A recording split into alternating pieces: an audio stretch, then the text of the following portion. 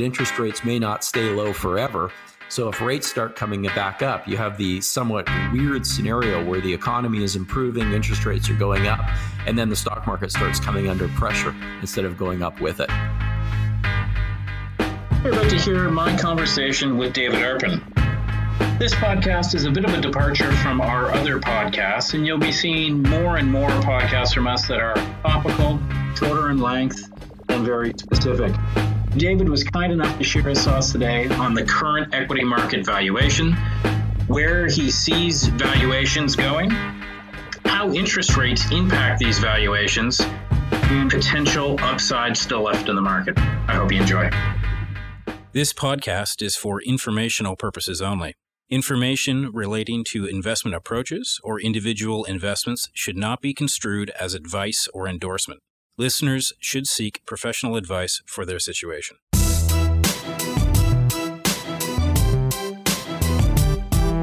Welcome to the Mackenzie Investments Podcast. My name is Matthew Schnurr, and I'm delighted to be here with David Arpin. David is the lead portfolio manager of the Mackenzie U.S. Growth and Mackenzie Global Growth Funds. He is co-lead of the Bluewater Team, and he is a returning guest to our podcast. So, David, welcome back. Thanks very much for having me.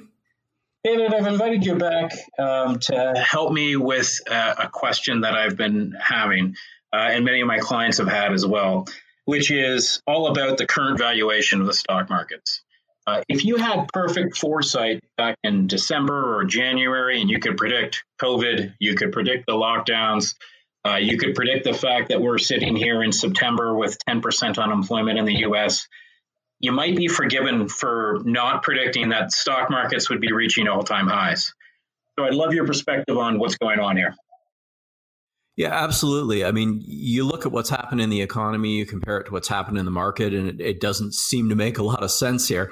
There's been a few things that have driven it. We saw coming into the downturn that the economy will come back over time, as we have a vaccine and as things improve. But there's obviously something else going on. You would have expected the market to be down a fair amount at this point. And as we came through the recovery and the front end of it, you saw these various letters to describe what was happening, whether it was a V-shaped recovery or an L-shaped or a U-shaped. And a couple of days ago, I saw a new one, which was K-shaped, and I kind of liked it because what they're trying to suggest here is that a portion of the stock market has done exactly what you would have expected. That's anything to do with travel or anything to do with restaurants or anything to do with a lot of traditional retail. The stocks have gone down and they've pretty much stayed down. But then we have the other arm of the K where things have gone straight up. And a big portion of that has come from the IT space, come from the technology space, and particularly for the S&P 500, information technology is a huge component of the market, and that's really what's driven the rally here. Right. So even though when we take a look at technology valuations, clearly they are quite high. I'm curious on your opinion if you believe those valuations are stretched. And even I know that if you dissect the market, technology is leading. There's still a substantial amount of the market that's down a little bit, but not nearly as much as you typically think given overall market conditions. So any thoughts on valuations of tech in general and then overall market participants? Sure. For technology in general, Dean and I both invested through the 1998, 1999 period. And there's certainly a bit of that flavor of froth and of bubble and of, kind of what we saw during the dot-com period, where some companies that really, they don't have much in the way of underlying earnings or much in the way of underlying cash flows, and they're being given vast valuations in the market. Right now, it just seems very much concentrated in the technology area. More broadly for the overall market, part of it is a bit of a look through where I think most of the major investment groups are now kind of looking into 2021, looking into 2022, and kind of thinking about how the businesses will perform as the environment gets more and more normal. But there's definitely another piece here, and that's really around discount rates, around what should you pay for a business in a world where interest rates are less than 1%.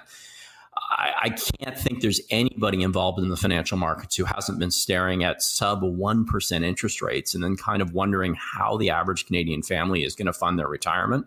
And the answer is, those numbers don't really work.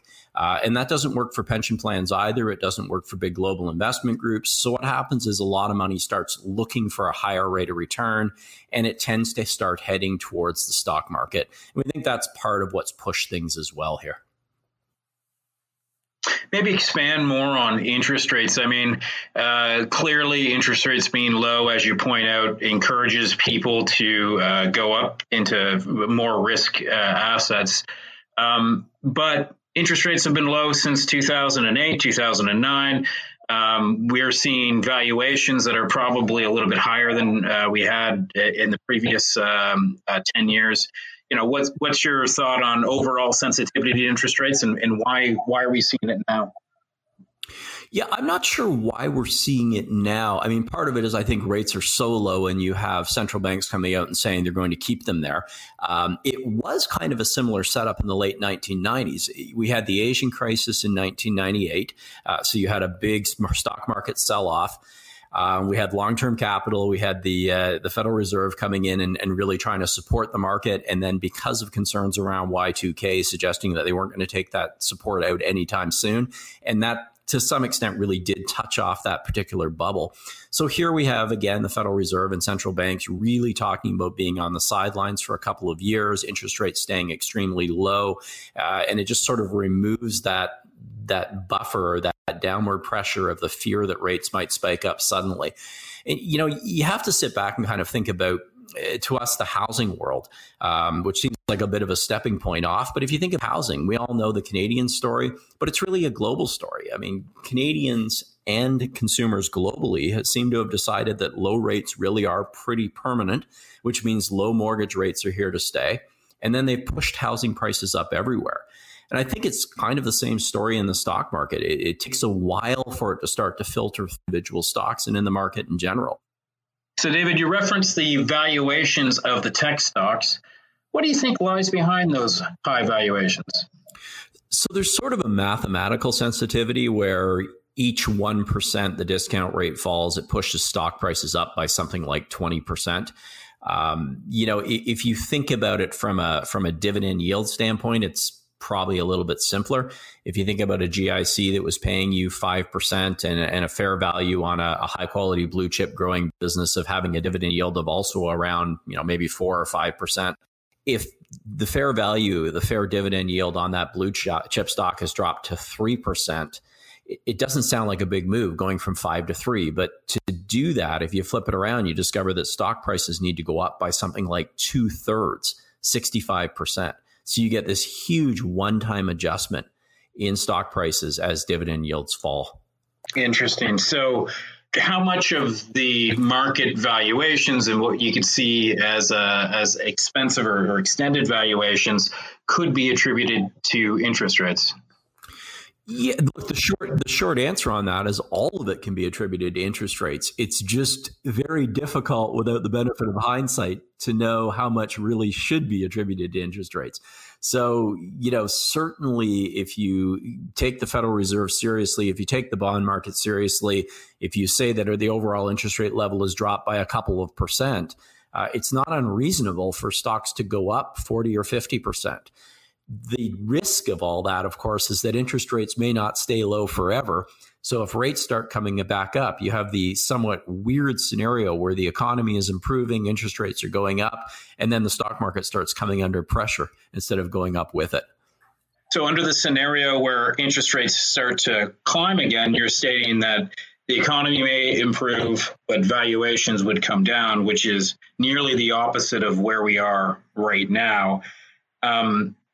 Maybe based on where we are right now, do we still have room to run on the stock market, or are things getting to the upper end of expensive?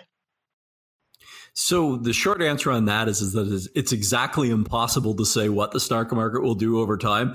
You know, even within our lifetimes, we've seen these huge swings in terms of valuations. We're nowhere close to where we were in 1999. Do we go back there?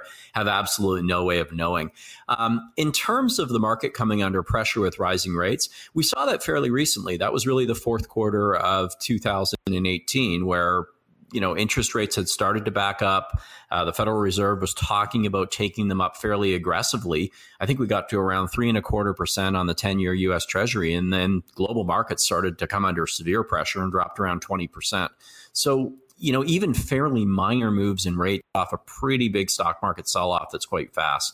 It's just, unfortunately, you can't predict the direction of the stock market. So all you can do is sort of think your way through the fundamentals and try to do something that's reasonable and makes some sense. Makes a lot of sense. Sounds like, if I can characterize you, you're obviously you don't pretend to be able to predict the stock market future. But it seems as though you're in the camp that we're not in a particularly bubble at this point in time. You're going to know the answer to that with some historical perspective. So, as we always say, if you just put me forward 5 or 10 years and I'll tell you exactly what to do. So there's no real way to know. Do we necessarily have to be in a bubble now? Are valuations completely extreme? They don't seem to be. As I said earlier, if you take a 1% GIC seriously, and if you look at what's happened in Japan, where interest rates have been low for an extended period, in Europe, where interest rates have been low for an extended period, valuations are high, but they certainly are not at levels which are absurd relative to competing asset classes.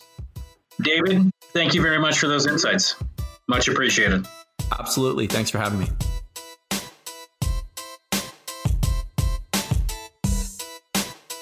The content of this podcast, including facts, views, opinions, and recommendations, is not to be used or construed as investment advice and is not an offer or an invitation to buy or sell any security. The content of this podcast should not be relied upon for any purposes, and Mackenzie Financial Corporation is not responsible for any reliance upon it. This podcast includes forward-looking information that reflects our current expectations or forecasts of future events. Forward-looking information is subject to risks, uncertainties, and assumptions that could cause actual results to differ materially from those expressed herein. Our views are subject to change based on market conditions. Commissions, trailing commissions, management fees, and expenses may be associated with mutual fund investments. Please read the fund facts and prospectus before investing. The indicated rates of returns are historical annual compounded total returns, including changes to unit values and reinvestment of all dividends or distributions, and does not take into account sales, redemptions, distribution, or optional charges or income taxes payable by any security holder that would have reduced returns.